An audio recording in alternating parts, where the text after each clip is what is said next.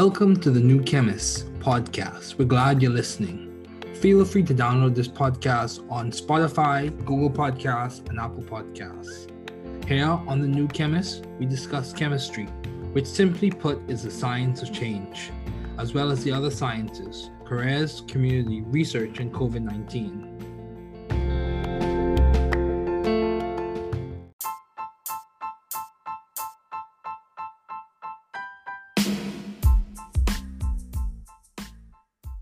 Welcome to the New Chemist podcast. We're so glad you're listening. Feel free to download this podcast on Google Podcasts, Apple Podcasts, Spotify, Stitcher, and a variety of other platforms.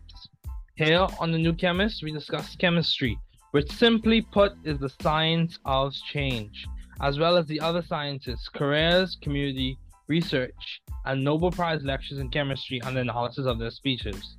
We're happy you're tuning in. My guest today is Dr. Trevor Johnson. Thanks for joining me today. It is so good to hear from you.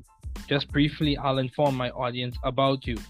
So, Trevor Johnson. Trevor Johnson is a budding, developing Bahamian leader.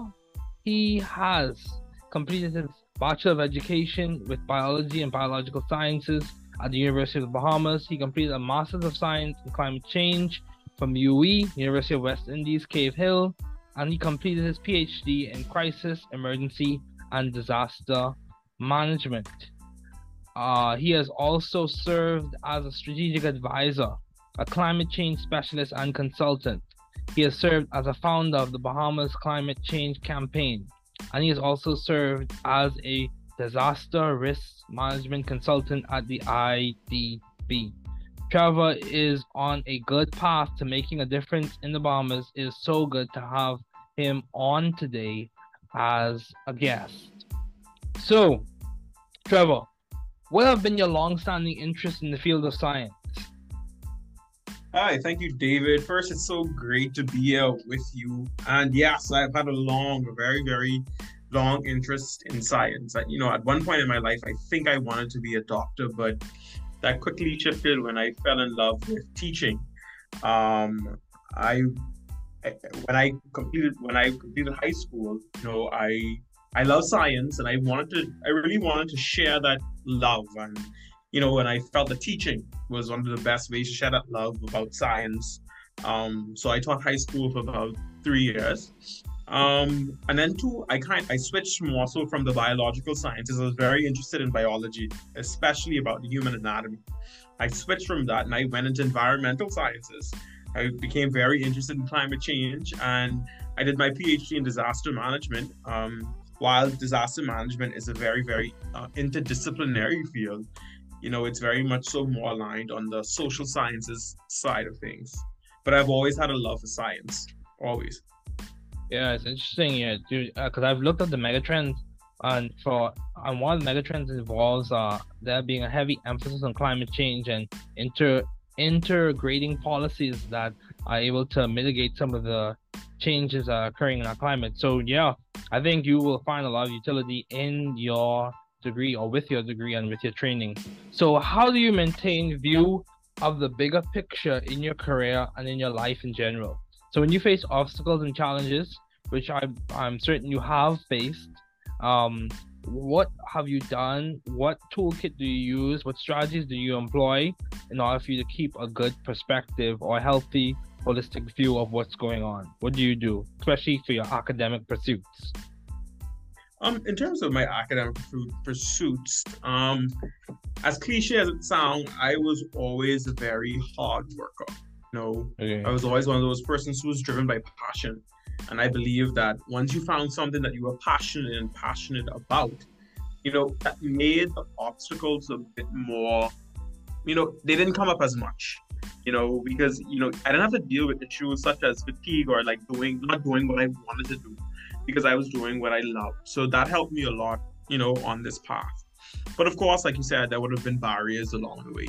And I think with those barriers, whenever I experience them, I think the first thing I would do is I would often pray. I come from a very strong faith background. I'm Christian in terms of religion, but I think I know I have a very strong faith in God. So that definitely that helped me along the way. And then two, I try not to necessarily look at the negative in things. When things happen, sometimes I see them as a lesson, rather than a curse, a lesson. Like I look at the situations and more so, what is this trying to teach me? What skill is this trying to, get out of me? Or what am I going to learn from the situation? Of course, you're a bit down when you get disappointments or barriers or obstacles. Yeah, but I that's think human. but when we focus on the negative, we can't focus on the negative too long. Yeah, you have to necessarily look at it as in terms of how am I going to learn from this experience, or how is this going to make me a better person? Yeah, I agree. So yeah, you almost seeing your experiences with a degree of pedagogical value or teaching. What can this teach me? What skill set do I need to employ, or what skill set can I even gain in the circumstance I could carry with me to the next challenge or next opportunity that I'm going to encounter? So yeah, that's very true. And I too have faith in. I too have my faith perspective, my Christian faith perspective, and I could say it definitely helps me as well. So how have you been adaptive and creative in the field of science? I'm sure you in teaching, I've heard a lot of discussions about education. So I'm sure in your classroom, you probably had to employ a degree of creativity or adapting different types of content to make the students engage. So can you give an example of ways you have been adaptive and creative, even in your teaching or in your learning when it comes to science and disasters and climate change and disaster management? Okay, great. So in terms of being a high school teacher, yeah, I definitely had to learn to adapt. Because I was a student, I always got science very easy. Something I love, something that I always did. But when I began to teach high school, I realized that everyone, as expected, did not share that love. A lot of students didn't like science because in terms of what science had become in the modern education system, a lot of teachers necessarily chalk and talk with science, especially with biology. Students get a lot of notes, they associate science with a lot of writing, a lot of memorization, things like that. But I tried to take that away from it. And in particular, health science is a lot of content, especially for junior high students, learning about the different body systems, cells and tissues and all those types of things. Those are things that can become very overwhelming, especially for 7th, 8th, or 9th grader. So what I learned in terms of how to make my lessons more interesting was I learned about this 5E approach when I did my bachelor degree, and I felt like that helped a lot in terms of you engage students, you allow them to explore, then you explain, then you expand, and then you evaluate. And for me, where I really saw my students come to life was in the exploration phase. I'll give an example. Whenever I would teach the unit on blood is a very hard topic for students to grasp. Why? Because when they look at blood, all they see is red, liquid blood. Trying to tell students that blood is comprised of plasma and cells, different things, is very difficult. So what I usually do is I would, let students actually make blood. So what we would do is I'd get water, I'd put a little yellow dye in it to represent plasma, and then I'd usually soak Cheerios in red food coloring so that when they put the Cheerios inside the liquid itself, it becomes red.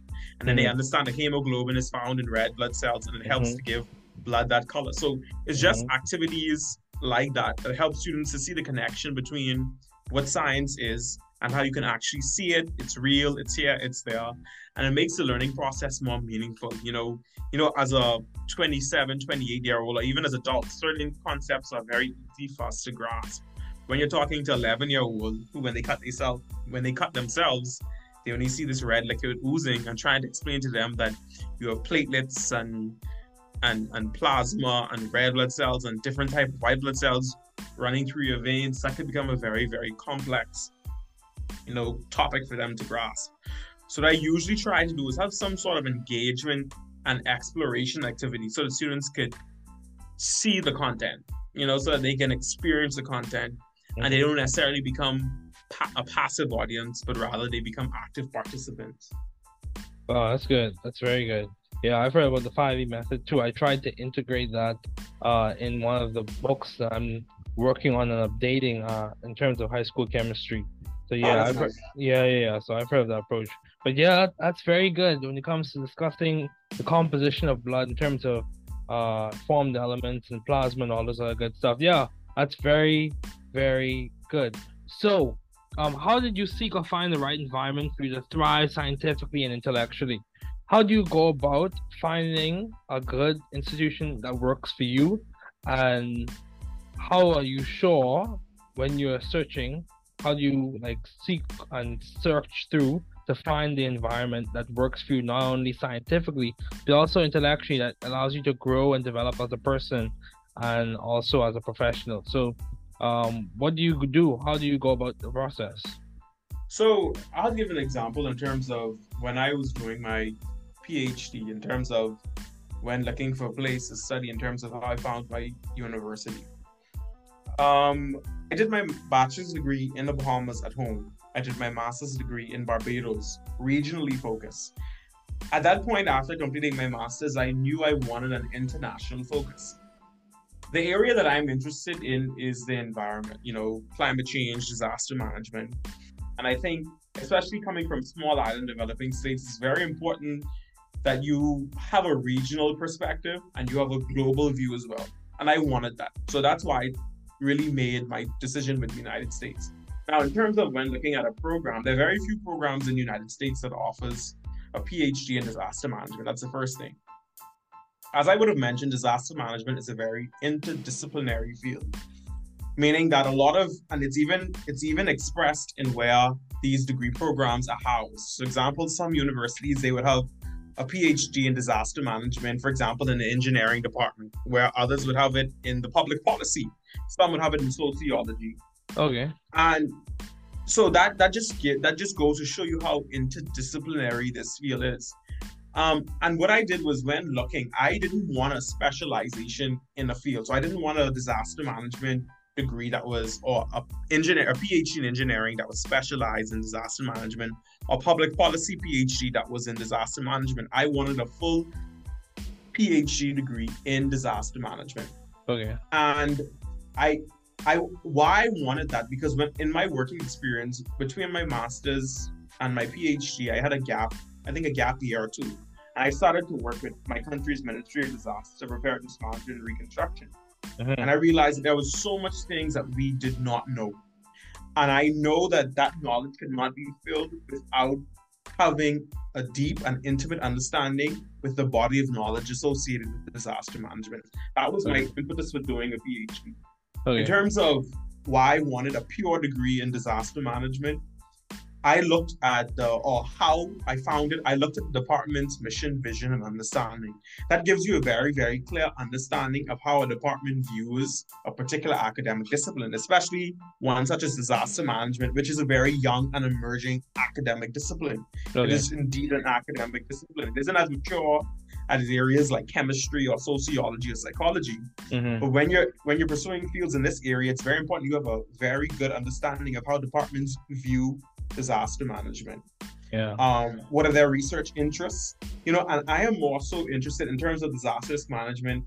I'm not as interested in, for example, the risk, understanding risk, or for example, climate adaptation. Yeah. I am more so interested in understanding the human experiences after disasters and before disasters. I'm interested in understanding what makes individuals and households recover from events.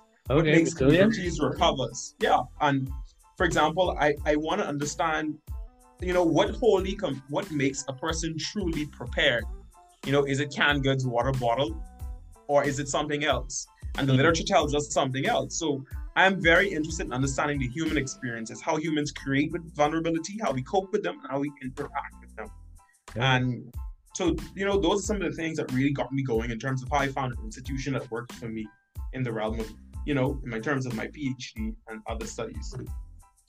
Wow, that's good, dude. That instantly reminded me of a book that I read through by the Harvard Business Review, Mental Toughness. And yes. Also this book by Frederick Flock that I'm still working on, the Resilience. Resilience book by Frederick Flock. But yeah, dude, one of the things that book talked about, especially I'm talking about the Harvard Business Review book on mental toughness. One of the things it talked about is how sometimes many successful individuals have viewed the challenging experiences as crucibles. So, for example, yes. it was not just a hard experience, but they also saw the opportunity to be refined, to skill up. So I was listening to this masterclass by Indra Nui, and she talked about how you have to develop a hip pocket skill. So you have to develop the skill set that you can, because when you come to a job, she made the point how you arrive on the job, the prestigious school that you just came from is after a few months or so, that's yesterday's news.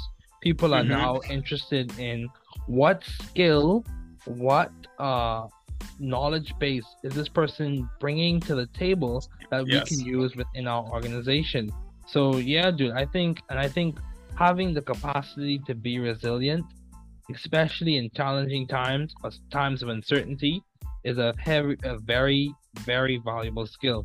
And I think many times we talk about post-traumatic stress, and that sometimes occurs as a result of disasters, but the book also mentioned, this is the Mental Toughness book by Harvard Business Review, it also mentioned post-traumatic growth, how for some individuals, after going through a hard experience, their growth is very different compared to other individuals. It's very different. Yes. And they have developed skills that they carry with them that's on a higher tier and allows them to function at a higher level. Because I'm sure you may have, but I know I have, read of stories of people who go through some really challenging times and they produce like seminal works, like they produce like high quality research or high quality findings or high quality literature that makes impacts and indelible images in people's minds for generations beyond them. Even after they're gone, their work is still making an impression. Definitely. So yeah, dude, I think that's very important, being able to understand what and how do people respond before and after disasters. I think that body of knowledge that you're working on, or even that you have worked on, I think it'll be useful, especially for us in the Bahamas. So yeah, what have been your most effective and impactful ideas to date? So in terms of my modes, I'd probably start off with education. In terms of when I taught in a very, what word to use? I wouldn't want to say rural community, a low socioeconomic background community. And one of the programs that existed before I started to teach was Save Our Seventh Graders program. Okay. Because we realized that we had students coming into the 7th grade. They were very, very bright. But by the time as they got to like 9th and 10th grade, they were still bright, but their work ethic, they were not as hardworking as they were when they first entered high school. So we started to Save Our 7th Graders program, and a part of it was that, some students in the 7th grade would take the health science BJC at 7th grade level. Now, when I first came at 8 Mile Orkai at the school, what they did was they would select maybe about 5 to 10 students from the top set. In the 3 years that I taught, I told them no, that I wanted to take the entire top set to BJC in the 7th grade. It didn't make sense picking 5 or 26 or 27 children to take the whole class, everybody, those who are extremely high flyers, those who are kind of average, and those who were, they needed a bit more help. I wanted to take all of them to do it. And in the 3 years that, I took those students to Health Science BJC, we got 100% A to D passes and about 95% A to C passes and 50% A's at the 7th grade. Wow, I think that, thank you for that. I think that's a very remarkable accomplishment given the background of that school and what's associated with it. In terms of as a professional, as a disaster management professional, consultant, I think one of my greatest accomplishments so far would be, I'm currently working, because I can't speak on behalf of my organization, I'll just say that I'm currently working on a project, a very, very important project in the space of disaster management, and has to deal with how we professionalize disaster management. How do we build capacity in this space in the Bahamas? We live in a very low-lying, vulnerable, place in the world. The Bahamas is very vulnerable. It's very low-lying. And through that project, we're currently working with higher education partners to see how best we can meet and fill capacity gaps in this space. And I think that's a great contribution to disaster management, considering the fact, of our vulnerabilities, our realities, and then there's a clear human capacity gap in country. Yeah. So that's a very interesting point you make. And this is the thing, Trevor. One thing that I've come to see and come to understand, especially with my discussions with other people and also my own reading, disaster, from my understanding, your ability to cope with a challenge or a disaster or some major crisis, it also is, your education does come into play, not just in terms of your ability to accrue financial resources, but also your ability to work through the challenge and prepare for the challenge, and also do the work after the challenge to get back up to on your feet, and to be functioning. And I think when it comes to capacity building, it may require, and this is just my suggestion, it may require developing skill sets at the associate's degree level or certificate level until you're able to progress towards a full-fledged bachelor's degree or master's degree at a university in the Bahamas. Or even a minor. A minor, yeah, even a minor. I think we have to start small and we have to improve on that small initiative until we could really build capacity to the point where we have those higher tier degree programs. But yeah, dude, I think that's very important. I think it's very, very important. So how have you maintained vision and teamwork in your environment? How do you maintain those goals, those ideals in your workspace? How do you keep perspective in terms of the overarching goal the organization has set, and also collaborating with people? How do you keep that in check? I think one thing I've learned is in terms of, just whole collaboration, teamwork, and everyone functioning as one well-oiled machine. One thing I've learned across time is that you have to recognize that people are different, and we must be okay with working with people who are very different from us. Different in terms of personalities, different in terms of strengths and weaknesses. When you have a team, everyone is not going to be good at everything, and some persons are going to be weaker on certain things than others. It's very important to identify the strengths of each person, and you allow them to work in that space where they're strongest at. And you don't necessarily put people in where they're weakest. You find someone who is strong in that area and who can possibly help them. So I think what I've learned too is, really understanding your team members. That plays a big role. You have to understand who you're working with. And sometimes people are not comfortable sharing what they're strong. Not with their strong. People are very comfortable with that. In my experience, people are very uncomfortable talking about their weaknesses. Yeah. And I think, one thing I learned, a skill that I would have, learned when I worked in another organization was, when we had to work together, especially on big projects, one of the things is I'd always ask people, what is it that you don't like to do? What is something that you're weak at? We always began with that. Why? Because then we knew simply which areas not to give a person or where not to put their focus. Because at that point, if you're not moving intentionally in terms of understanding each other, then you're only going to have issues later on. So it's really good to understand, which areas persons, may not be as strong in. So one, you may be able to partner them with someone who is strong in that area so that they can gradually develop those skills with time.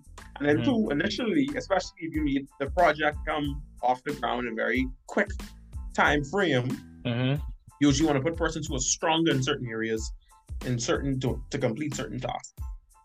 Yeah, I agree. I completely agree. Because, I can even think of certain aspects of chemical analysis, where I know I can improve on. Even case in point, I'll be quite frank with you.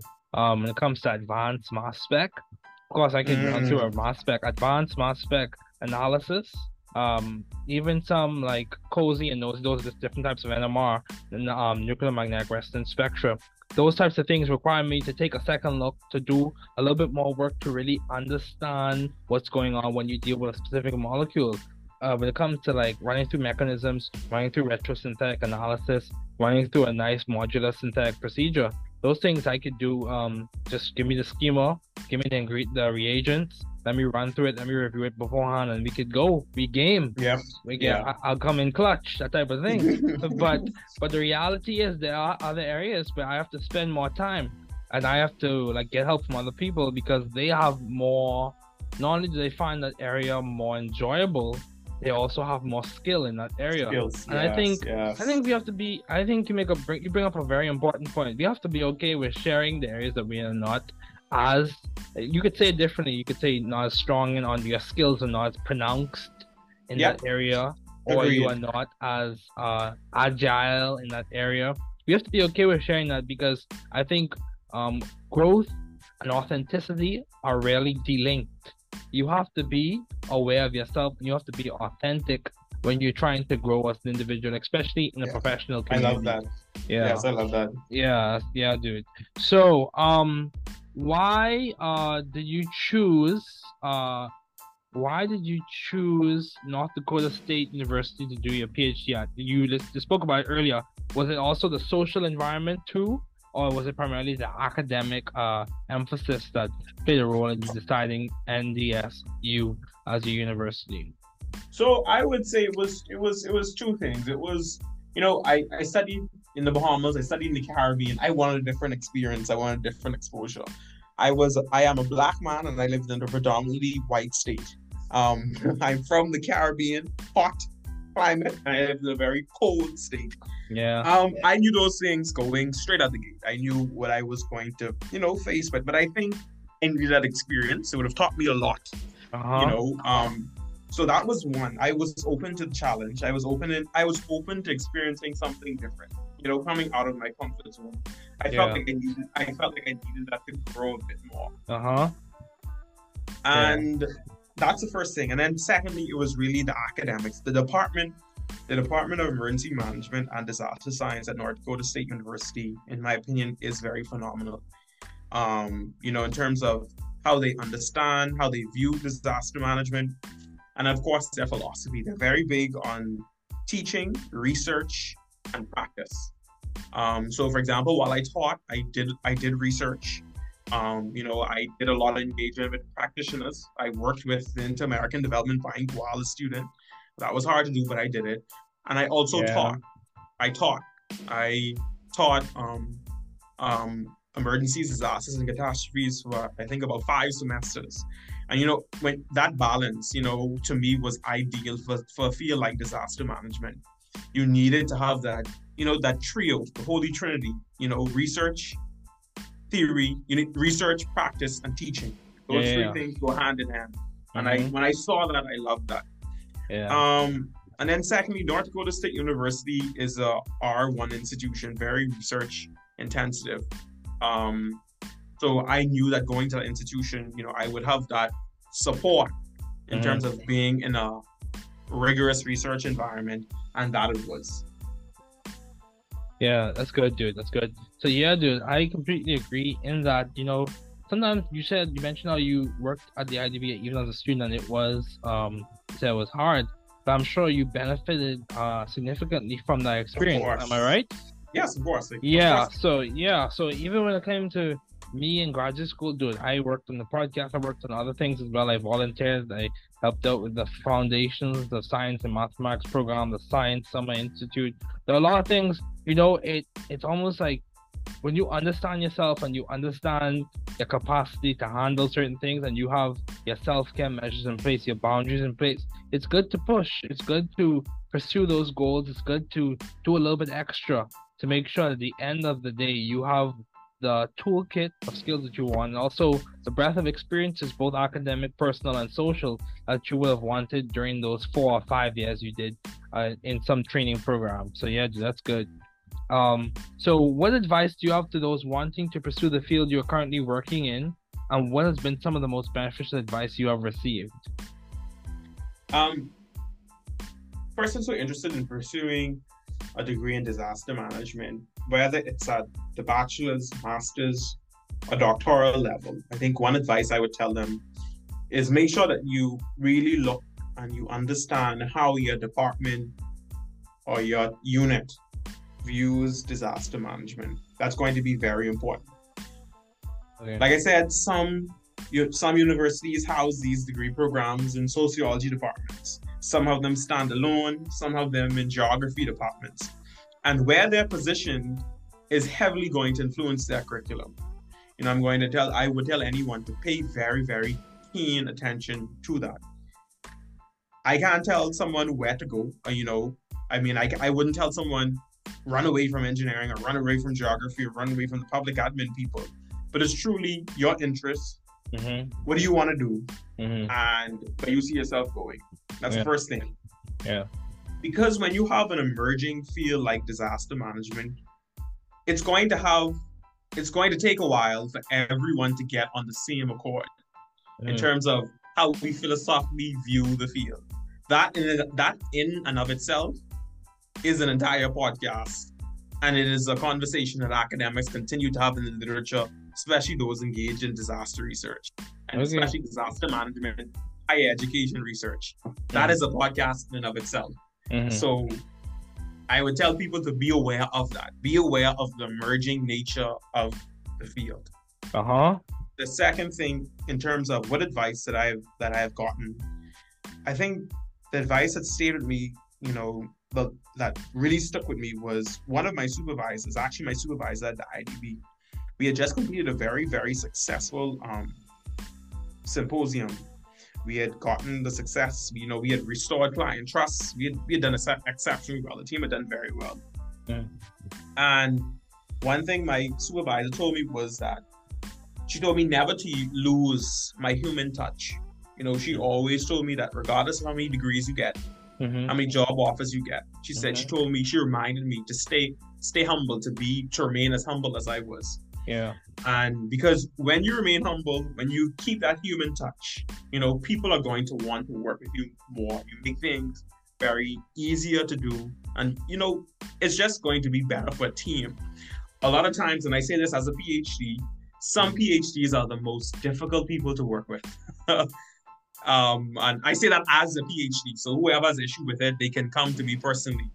But PhDs can sometimes be the most difficult people to work with simply because they're not grounded. Yeah. And I think, that really stuck with me because from my personal experiences working with some people, especially academicians, it can be very, very difficult.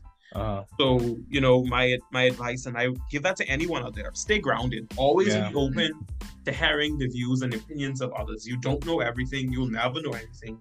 And learn to respect the opinions of each other.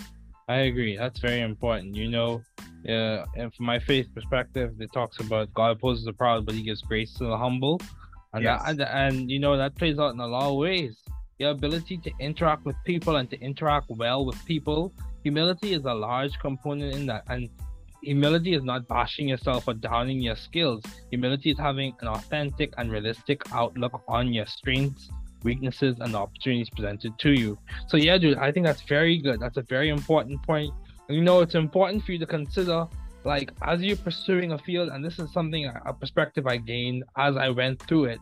So you don't have to understand everything that we say in this episode for the first listen. You can feel free to re-listen as much as you need to. So this is the thing, you have skills, you have time, and you also have value. And those are like three axes, if you will.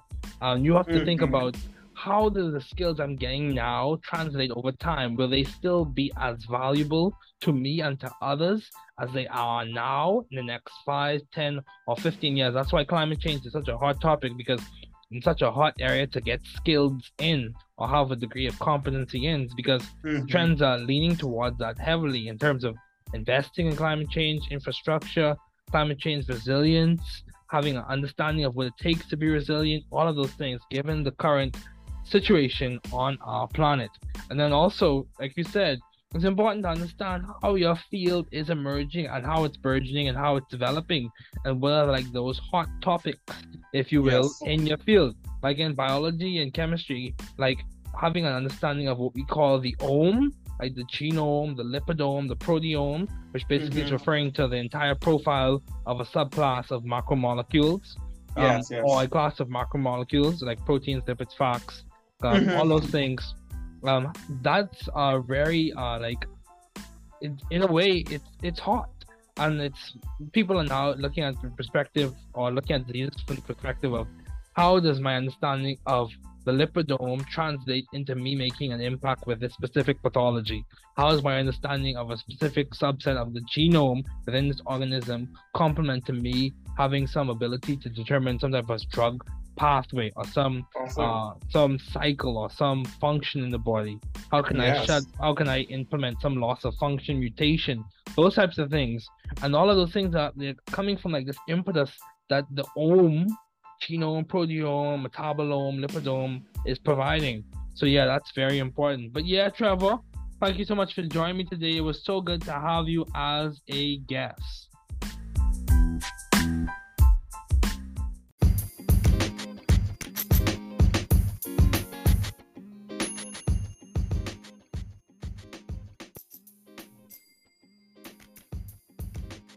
Two, 3, and 4, 5.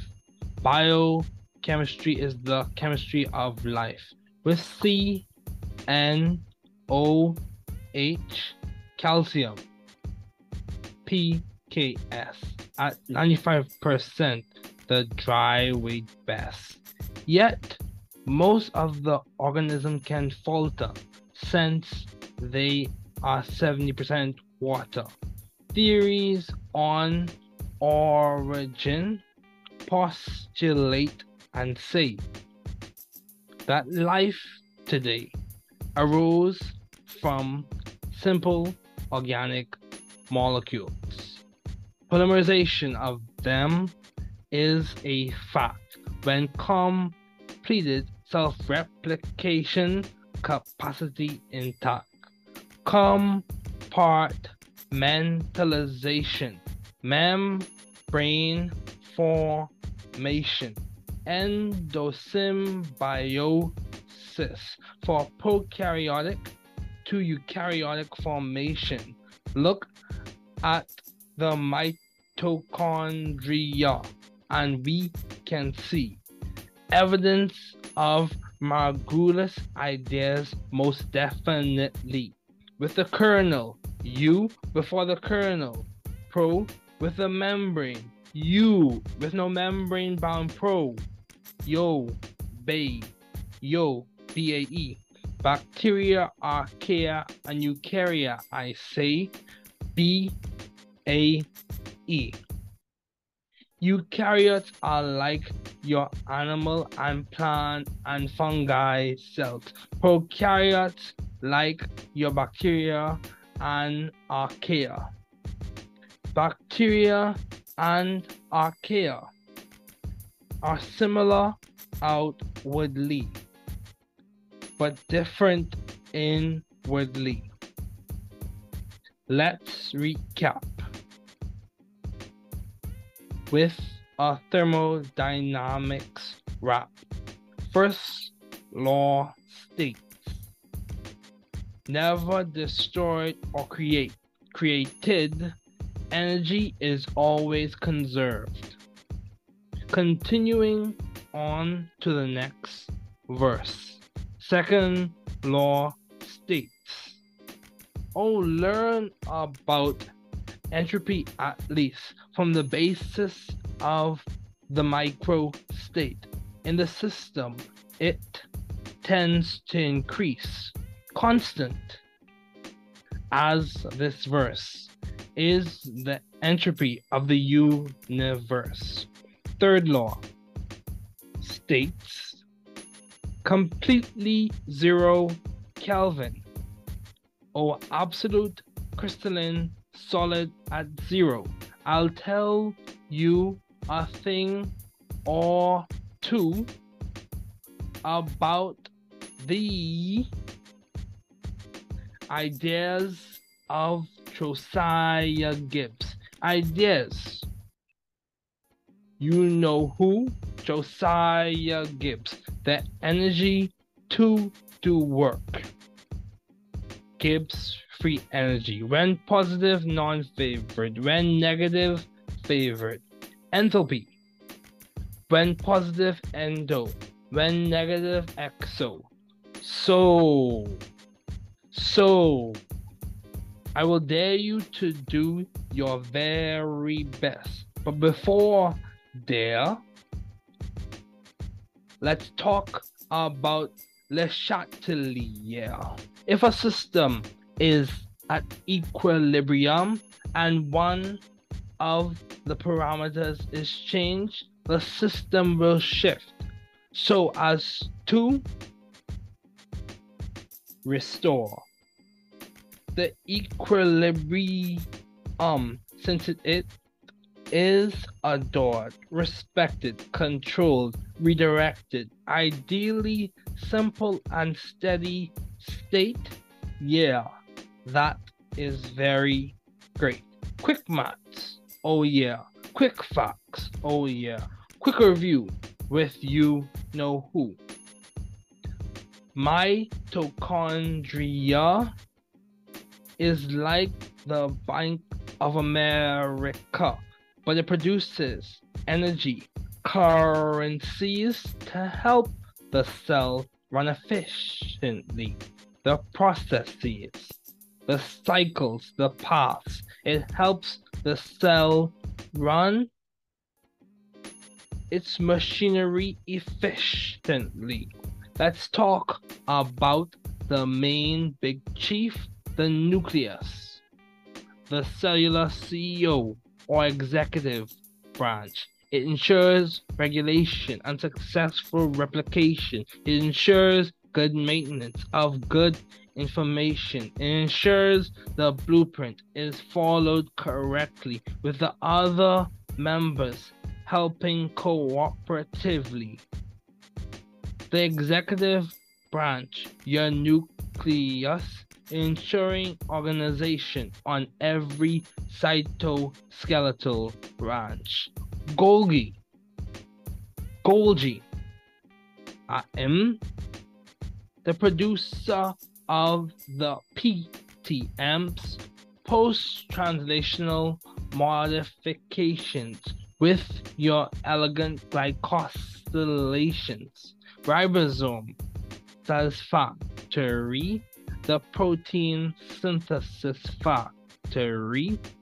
SER, smooth endoplasmic reticulum, lipid modification, synthesis of steroid hormones, and it is in the detoxification zone. RER, rough endoplasmic reticulum, modifies, packages, and transports those proteins in that cellular cord. Centrioles shine in anaphase during that replicative cellular dance. The vacuole, you may see it in a microscope, in a cell by chance. Cytoskeleton, keeping the show intact with kinesin, dynein, and myosin, titin, like that. These help with that vesicular transport race. They help to keep the cytoskeletal members in place, dynamic as they are some of the main stars. Let's look a little closer with those glycogen granules in the occasional cellular space. Hold on, let's keep pace. Testing 2, 3, and for 5. Biochemistry is the chemistry of life. Intermolecular force, covalent bonds, protein levels of structure. Linear is one level with those amino acid chains. Primary, that is called, and that is a fact. Moving up with the beta strands, then sheets and the alpha helices, they meet. Secondary then has made its stop. 3D structure, and the tertiary just dropped with those subunits. Most definitely, we have finally reached the quaternary. Testing 2, 3, and 4, 5. Biochemistry is the chemistry of life. DNA with its adenine, deoxyribose, and phosphate. Hydrogen bonding to that thymidylate. Then with the G, triply hydrobonded to the C. Triply hydrogen bonded to the C. The guanosine, phosphate, cytosine, and phosphate imparts the chief nucleic acid is made of nucleotides from the DNA with the histones to the beads on a string. Your nucleosomes to the chromatin, making your chromosomes order, regulation, and your signaling cascades S, G1, G2, and M. Testing 2, 3, and 4, 5. Biochemistry is the chemistry of life. Water on the wall with the dipole and dipole. Bonds with the hydrogen bonds you see. Its intermolecular bonds elegantly. High heat of fusion, just think, allows water to act as a heat sink. A high heat of vaporization. IMFs complement. Dissolution of most polar compounds, and its ice is less dense than liquid water. 70% of the organism, and yes, they still can falter. Testing 2, 3, 4, and 5. Biochemistry is the chemistry of life. Testing 2, 3, and 4, 5. Biochemistry is the chemistry of life.